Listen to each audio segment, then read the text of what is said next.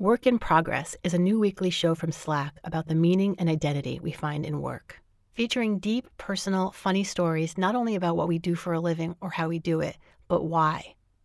You'll hear about a cab driver who in the 1830s escaped enslavement in Kentucky and found freedom in Toronto, driving a Hackney cab, and from a man who was a professional snap traveler on Snapchat. Kennedy Space Center came up on the caller ID, and this is the most important phone call your mom's ever going to get in her whole life. I'm really good at Snapchat. How can I make money there? So you're telling me there is a secret radio station by cabbies for cabbies? Yep. Work in Progress is hosted by Dan Meisner and can be heard on SiriusXM, iTunes, and everywhere you listen to podcasts. You can learn more about Work in Progress at slack.com/podcast or on Twitter @SlackStories. This episode of Nocturne is brought to you with the support of Stay Roasted. Stay Roasted is like a Record of the Month club, but for coffee. It's the ultimate fresh roasted coffee subscription.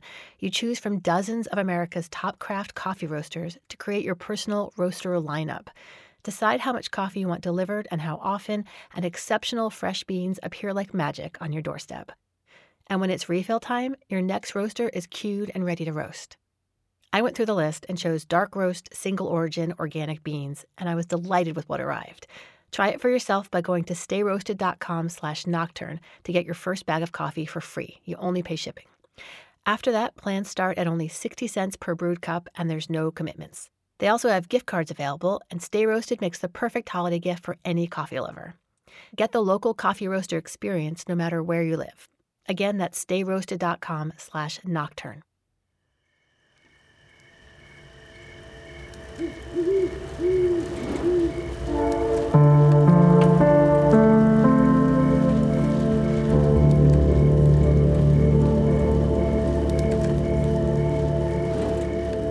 You're listening to Nocturne. I'm Vanessa Lowe. Between the release of the last episode and now, a lot has changed where I live. Speaking personally, I'm shaken. I've always valued the ideal of the United States as a place where differences are celebrated and where a helping hand is a good thing. I'm worried about the new tone of divisiveness and separation and selfishness. So I'm really happy to be continuing to tell a story about a group of people who put camaraderie before self-interest, because it reminds me that humans really do have the capacity to take care of each other, even when it might be tempting to put our own interests first. The last episode, Proof of Passage, was sort of a deep dive into the world of randoneering and the extreme and otherworldly experiences that come with cycling long distances through the night. If you haven't heard it, you may want to back up and listen to that first. Just to recap, though, randoneering is a non-competitive sport in which cyclists complete rides of various lengths to qualify for the penultimate ride, which occurs every 4 years in France, the 1,200-kilometer Paris-Brest-Paris. The ethos of randoneering emphasizes personal challenge and camaraderie, with riders sacrificing their own time to help others complete the rides. Randoneers share the goal of having everyone make it to the finish line. In the last episode, we met Rob Hawks and Max Paletto, two die-hard randoneers in the San Francisco Bay Area. They both talked about how much of the challenge of longer rides, or brevets, is identifying and managing fatigue. At Paris-Brest-Paris, or PBP, people stay up all night to cheer on the riders. Families line the streets even in the dead of night, offering food, coffee, water, and moral support. There are cafeterias and places to sleep. Most other randoneering events outside of PBP are unsupported. Riders are expected to be self-sufficient and prepared for every eventuality. But it can often be difficult for riders to figure out when to push themselves and when to acknowledge that they're just too tired or depleted to continue safely. The effects of riding through the night without sleep can be disastrous. Of course, the goal for riders is to have fun and push their limits, not die. So the San Francisco Club started doing something different for the 600-kilometer ride from San Francisco to Fort Bragg and back. Here's Rob Hawks, the regional brevet administrator of the San Francisco Randoneers. Many people have never ridden through the night when they attempt their first 600K. They've never done anything else quite like that. It's not a trivial thing for us, and we do think about it. I'm hoping that we can eliminate some of the behavior that might put ourselves a bit more at risk. It's a hard thing to tell somebody how to deal with sleep deprivation, because given the same circumstances. And not everybody's going to react in the same way.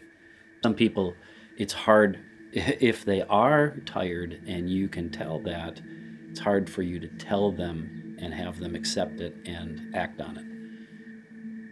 We've gone from a club that didn't have much support overnight on our 600K to one where we have this campground just outside of Boonville.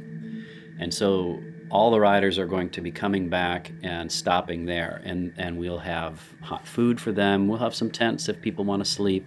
Opportunities for people to get off the bike and rest in whatever way that they can.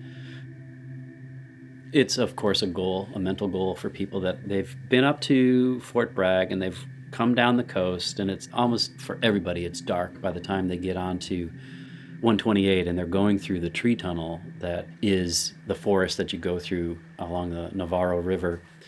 And so it's really dark there. And then you pop out on the other side and go through a couple of small little towns, and then you get to this campground. And the campground is off the road a bit, down a little gravel road. And once it comes into sight, you see all these camp lanterns and you see people talking, and there's a big campfire, and it's definitely drawing you there. And some people have a hard time leaving because there's more stories being told there, and there's great food, and you get to rest and you get to warm up because it's always cold at night. And so that's the Oasis thing. I headed up to the campsite the night of the Fort Bragg 600K. I got there at around 8:30, and a jovial group of volunteers was sitting around the campfire with a little tent village on one side and a fully stocked kitchen area on the other. Hanging out at the campsite offered a rare glimpse into the affectionate camaraderie that exists between randonneurs. The volunteers, all randonneurs themselves, were waiting around for the riders to stop by on their way back to the Golden Gate Bridge in San Francisco. So we've got a nice creek going down there. We've got some nice redwoods. Most of these are second growth, but there are a few big trees out here.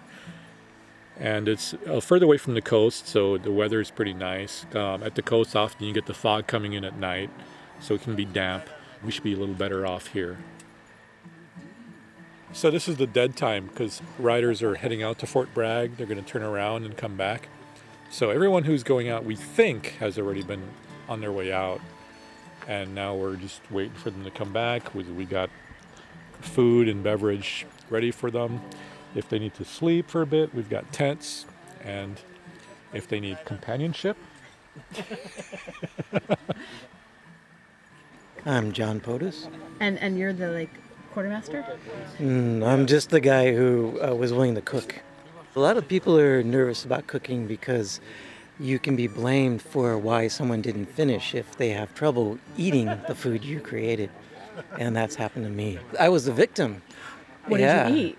I had two choices. I could get the meat stew or the veggie soup. And so I thought, no, meat, that's not safe. I'll go for the veggie stew. And going back, 2 in the morning, I'm climbing out of Anderson Valley on the big hills, and the soup wanted out. But I thought I beat it until I was descending to Cloverdale, and it beat me, and I had to stop and start spewing at 3 in the morning. And of course, when I stop and start spewing, a car comes along and lights me up. And so I just rinsed out my mouth and kept riding. So what's on the menu tonight? We've got a vegetable soup. We cook primarily for vegetarians, and then there's a meat option so that no one, again, has an unhappy event on the ride. We've got potato soup that made from scratch, and got grilled chicken that we can throw in or just eat. I grilled it with butter and salt, so it's pretty good. And also we've got fixins for grilled cheese, real simple carbs, and the same bread we can use for French toast later on, and maybe egg in a bread. Then also we've got pancake fixins, and and we have a wide variety of beer that some of it's for the riders and some of it's for the cooks. And coffee. Yeah, coffee, espresso. If they need to take a nap or something, we've got tent set up for them. We've got hot food and drinks and everything. And then how long do people sleep if they stop? Whatever they feel like. Some people go all the way without sleeping. Yeah. Usually the most you would sleep if you're going to complete a ride is probably 4. There's sort of a rule of thumb of once you get over 4, your body starts feeling like you're done, and it's that much harder to get going again. Got a rider in. First rider. Each rider is heralded in with a ringing bell. They're checked in, and then comforts are lavished upon them. 21, 24? All right. Can we get you anything, Dan? Okay. Yeah. We have food, we have beer, we have espresso. Come in. Do you want a seat? Do you want to sit down for a little while? These towns shut down at night, so traffic disappears. It's just you out there. It's funny how much you find out about yourself on these rides. You could be out there all by yourself in the wind, in the rain, whatever, and you're just plowing through it. And you have to grab the energy from within to keep going and get over those, oh, the zombies are chasing me, or all by yourself, middle of nowhere. It's dark. There's no cars. It's just farmland. A long stretch of lonely road in the middle of the night, dark, and suddenly you hear this coyote howling off in the distance, and that's okay. And then there's like 2 or 3 more responding, and at that point you're just like thinking they're after me. And suddenly my speed increased.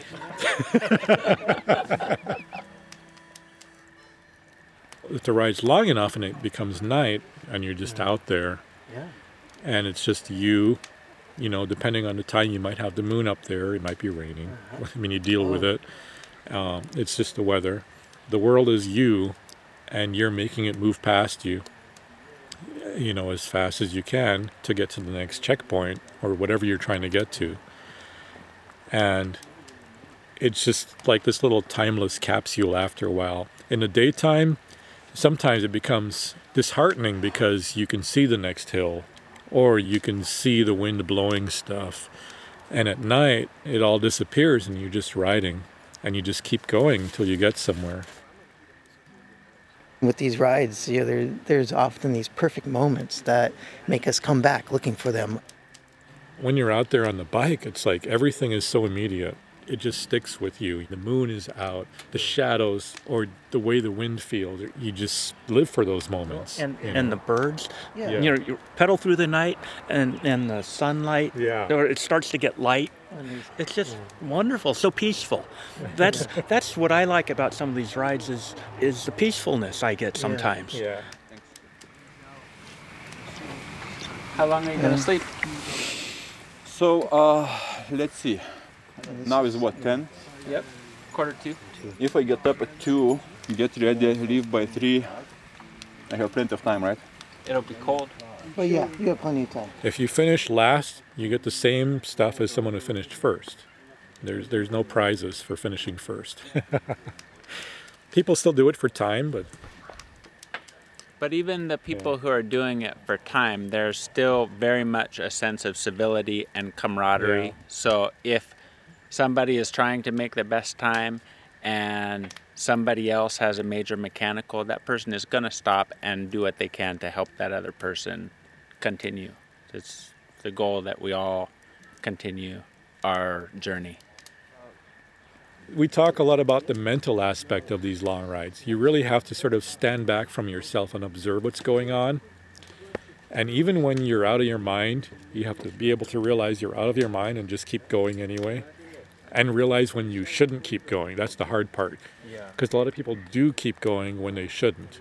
And there are times when you realize, I can't steer a straight line and it's dangerous and I should pull over and sleep. And if you're good at that, that's fine. But there are people who have gone to sleep in the middle of the road. There are people... In the middle of the road? Yeah. On the yellow line. There are many other stories. Some ended up worse. But everyone has to learn. And unfortunately, sometimes you learn the hard way.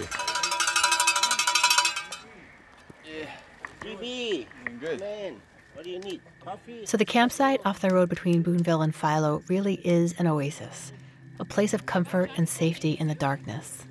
It's an attempt to keep riders safe by offering a place to rest if they need it, and at the very least, to make sure they get something to eat and drink and check in with other riders. Randoneers take care of each other because what they're doing is kind of crazy and a little dangerous. I met another rider who provides a cautionary tale about why this is so important and what can go wrong. Melinda Lyon has ridden the Paris-Brest-Paris 6 times. She's been the first female finisher twice.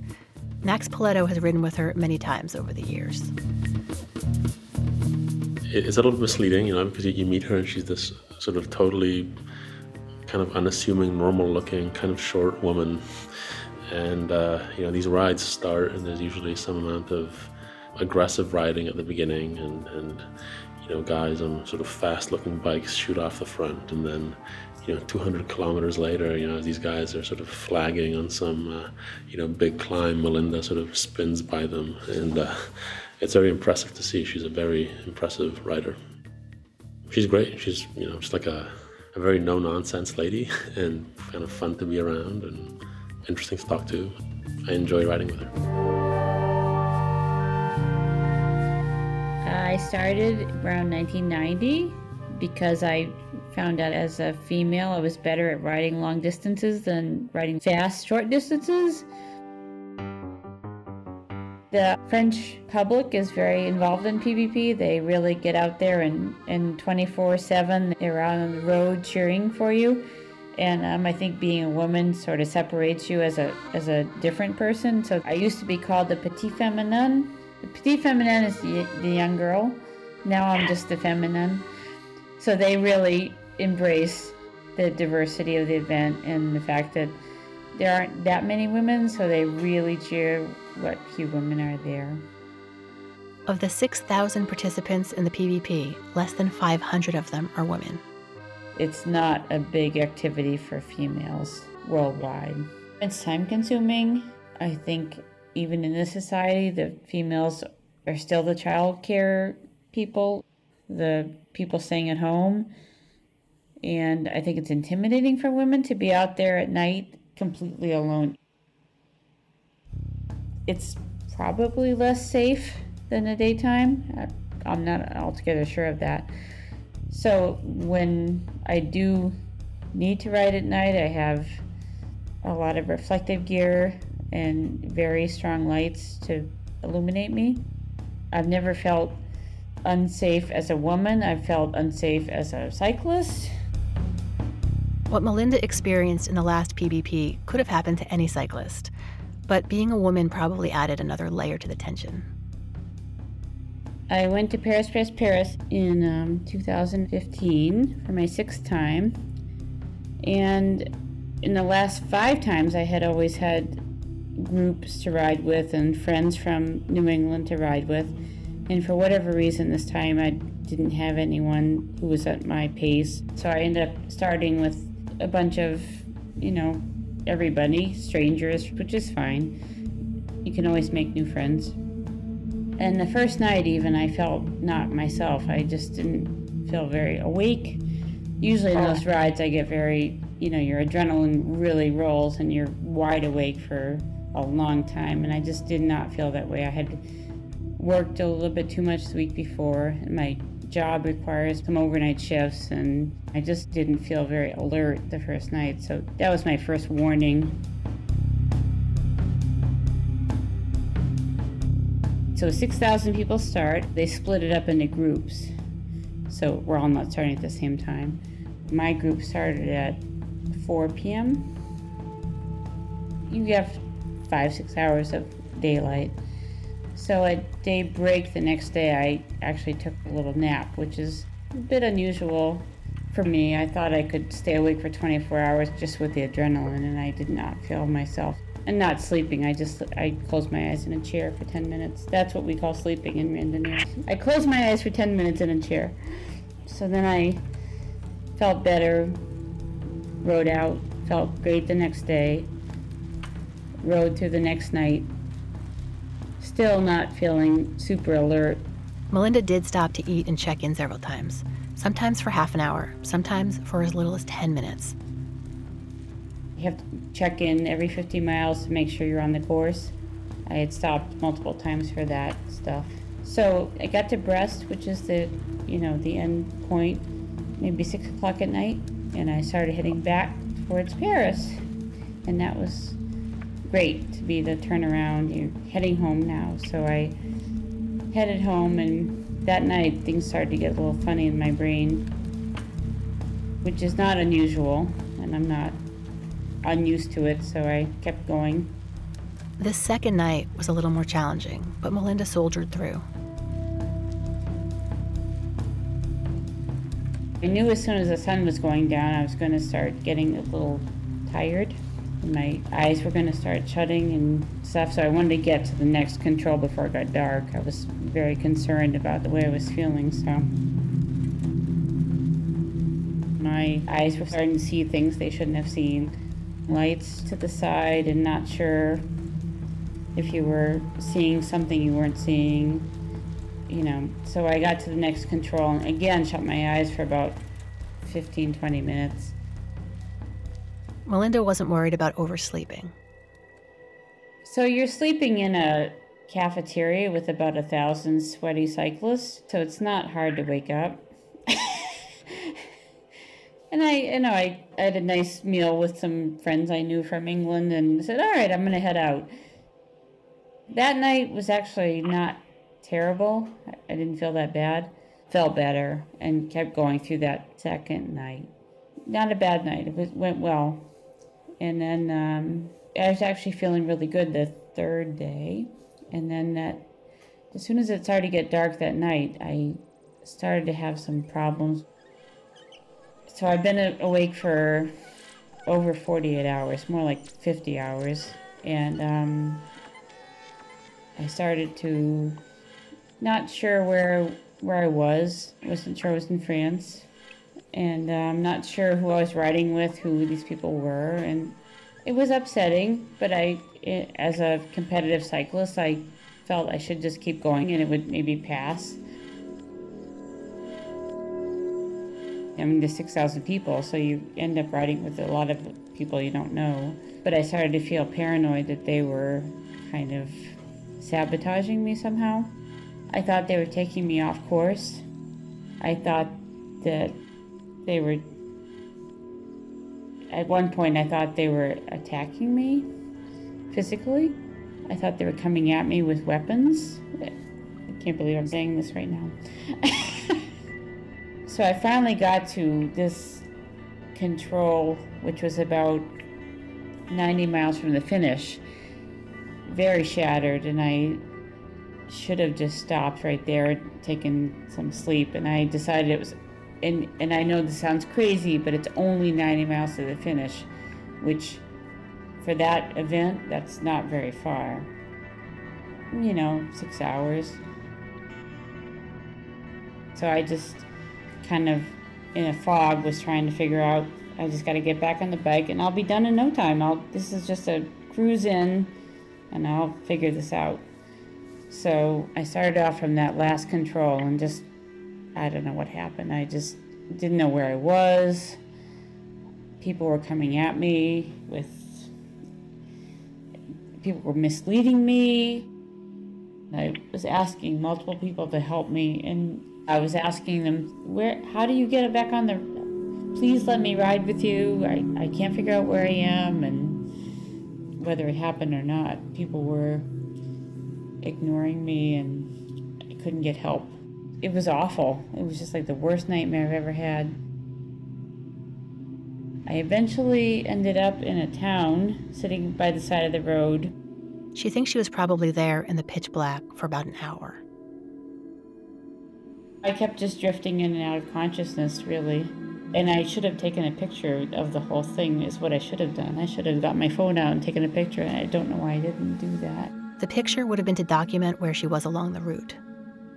Because I've never really figured out where I ended up. And the police came by, and they said, "Are you okay?" I said, "Well, I'm on Paris, Paris, Paris." They said, Yeah.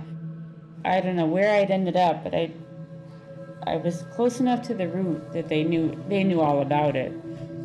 I said, I don't know what's going on. I just need to get back to Paris, and I'm quitting this ride. I don't know what happened to me.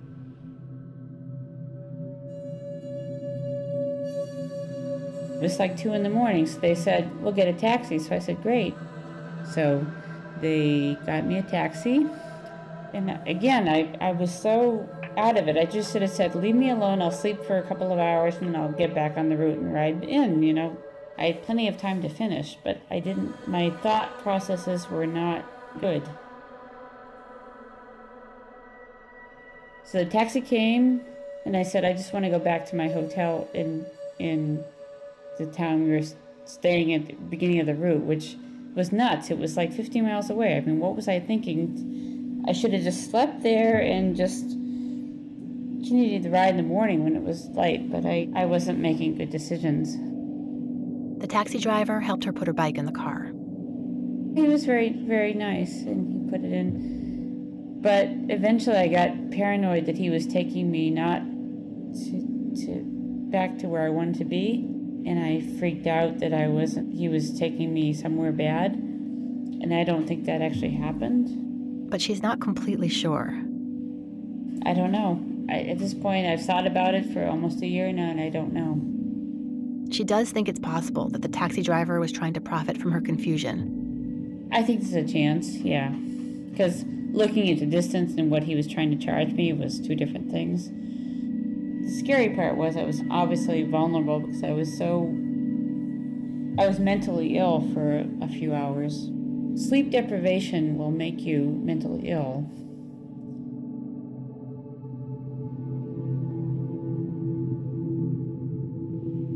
So we were driving through wherever in France, and this guy's driving along, and I suddenly realized I didn't think he was going directly back, and I felt very vulnerable. I was a woman and with this taxi driver in the dark in France, so I had my phone. I said, I'll just call my sister. She was the first person I thought of. Her sister answered, thinking Melinda had finished the race. Oh, y'all done with the ride? This is great. I said, actually, I'm in a taxi with a stranger, and I don't know where I am. And she freaked, and she said, what's going on? I said, I don't really actually know. And she said, well, I'm going to call the French consulate. So she, ambassador or whatever, she calls and gets the American ambassador in France. He calls me back and said, what's going on? I said, I'm in a taxi with a man I don't know, and I'm not sure where we're going. The ambassador, who of course could speak French, asked to talk to the taxi driver. Passed the phone to him. He said, you need to take this woman to her hotel now. And all of a sudden, we seemed to be heading more in the direction that I thought we should be going in my adult state. And we did get back to... So I don't know. I mean, he may have been perfectly above board, but I still think he was taking the long way.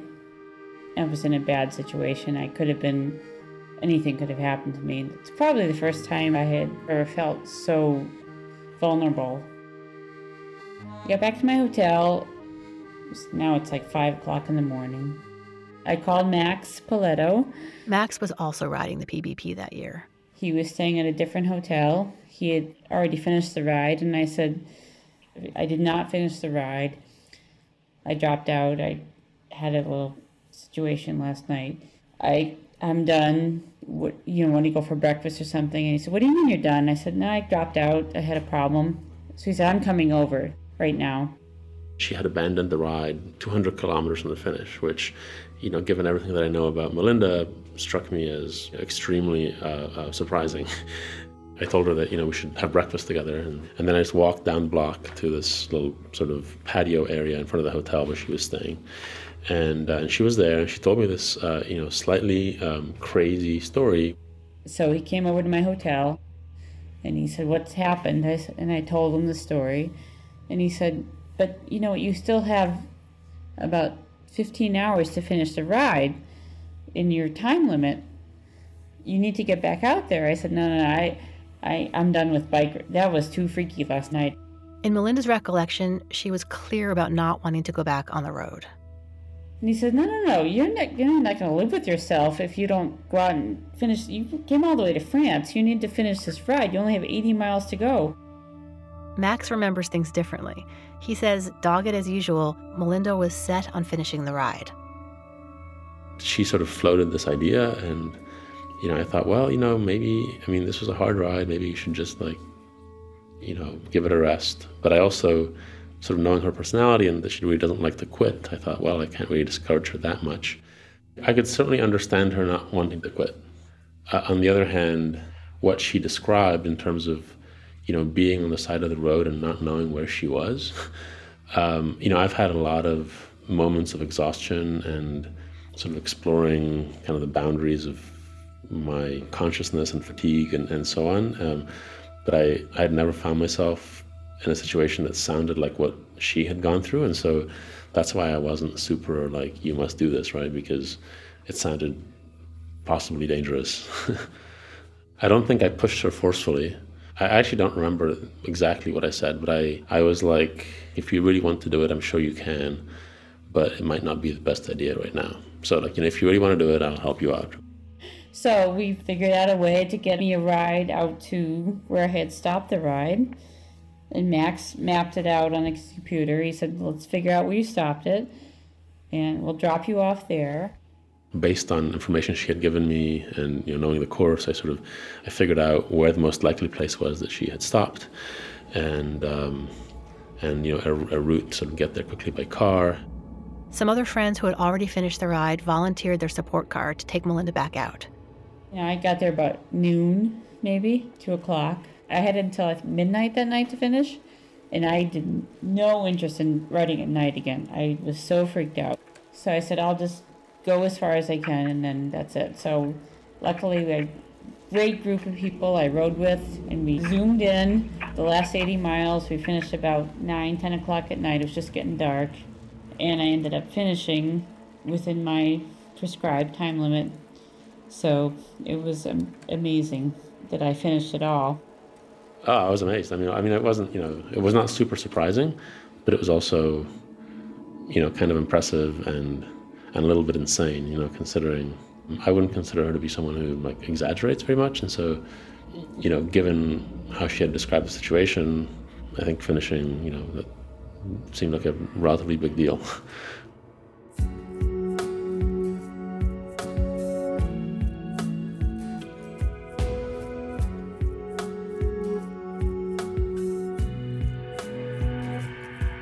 It's these super challenging rides where you seem to learn the most about yourself, and also about how important it is to be able to rely on others.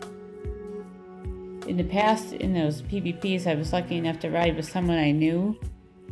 Whether I met them on the ride or whatever, then if somebody had a problem, you could kind of sit them down and talk about it. And this particular PVP, I was riding totally by myself, just out of circumstance. So I had no one to talk me down and say, you're having a problem. So I was completely alone. In the midst of 6,000 people riding, I was completely alone. I think I know now that maybe at an older age, I need to stop when those brain things go on. I can't ride through them anymore. I guess I gained knowledge that I need to know my limits a little bit more and not push forward as much. It's not safe at all. Often it seems to me that the rides that are most impressive aren't the ones that where people finish fast, so much as where something bad happens and then they manage to recover. I really like this idea that the truly impressive rides are the ones where you're pushed to your limits and you need to find a way to make it through, even when it feels impossible. Those are the experiences that change us and teach us what we're capable of. Melinda made it through the ride by drawing from her deep internal reservoir of strength. But she also needed the kindness of others. It was both of these things together that ultimately got her to the finish.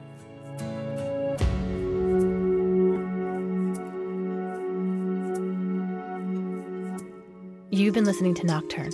I'm Vanessa Lowe. Nocturne is produced by me and was created by myself and Kent Sparling, who also composed the theme music. Find out more about the other music in this episode at nocturnepodcast.org.